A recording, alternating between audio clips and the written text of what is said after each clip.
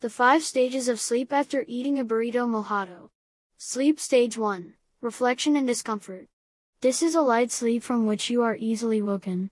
In this stage, muscles slow, the brain produces alpha and theta waves, and regret is heightened. There is sand on your sheets and your mattress seems to be stuffed with raw potatoes. You should not have eaten that burrito mojado 20 minutes before bedtime.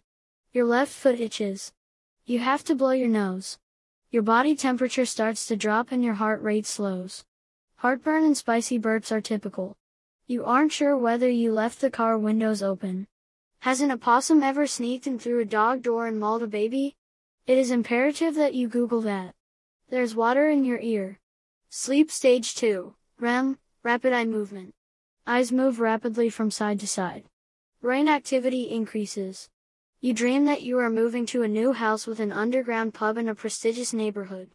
You jerk awake at 3 a.m. with your blankets twisted around your feet, cutting off your circulation. A used Kleenex is stuck to your cheek. There's no new house with a basement pub. There never will be. Sleep stage 3. Deep self-loathing.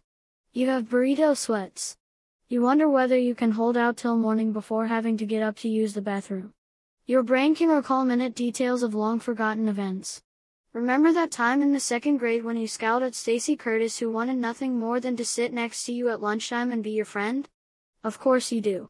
You can still see tears welling up in the corner of her eye and threatening to spill down her delicately freckled cheek. Why would she even want to be your friend, anyway? You're fundamentally unlikable. You reflect on the unacceptable size of your ass. Your coat closet is a disgrace, with all the piles of mismatched gloves shoved onto the top shelf. You should have married your high school sweetheart. Sleep stage 4. Dreams of a better life. Change begins today. Too bad it's too early to get up now. Energy surges through you. In an hour or so, you'll get up and run a few miles before work. It will be invigorating. It will reduce stress. You'll make a peanut butter and banana smoothie with almond milk. You'll use natural peanut butter. Throw some flax seed in there and it will be a delicious power breakfast in less than 5 minutes. You'll feel so much better than you did yesterday, when you began the day with fun-sized Nestle's Crunch bars stuffed into a jar of marshmallow creme. You'll even have time to organize the coat closet. The alarm goes off. You will get up now. You should get up now. You will start the day strong. You will open your eyes any minute now. You push the snooze button only as a precaution that you certainly will not require. Sleep stage 5. The Slumber of Angels. This stage begins the moment the snooze button is hit.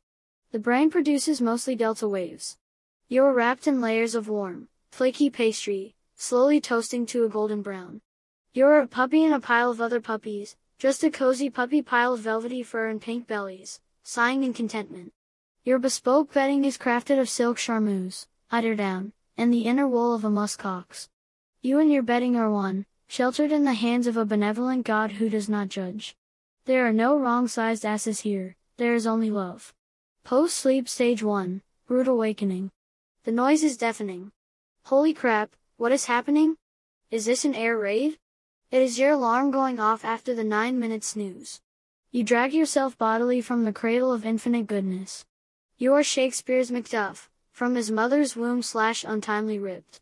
Existence is cold, unyielding torment. You locate the rest of the many Nestle's Crunch bars.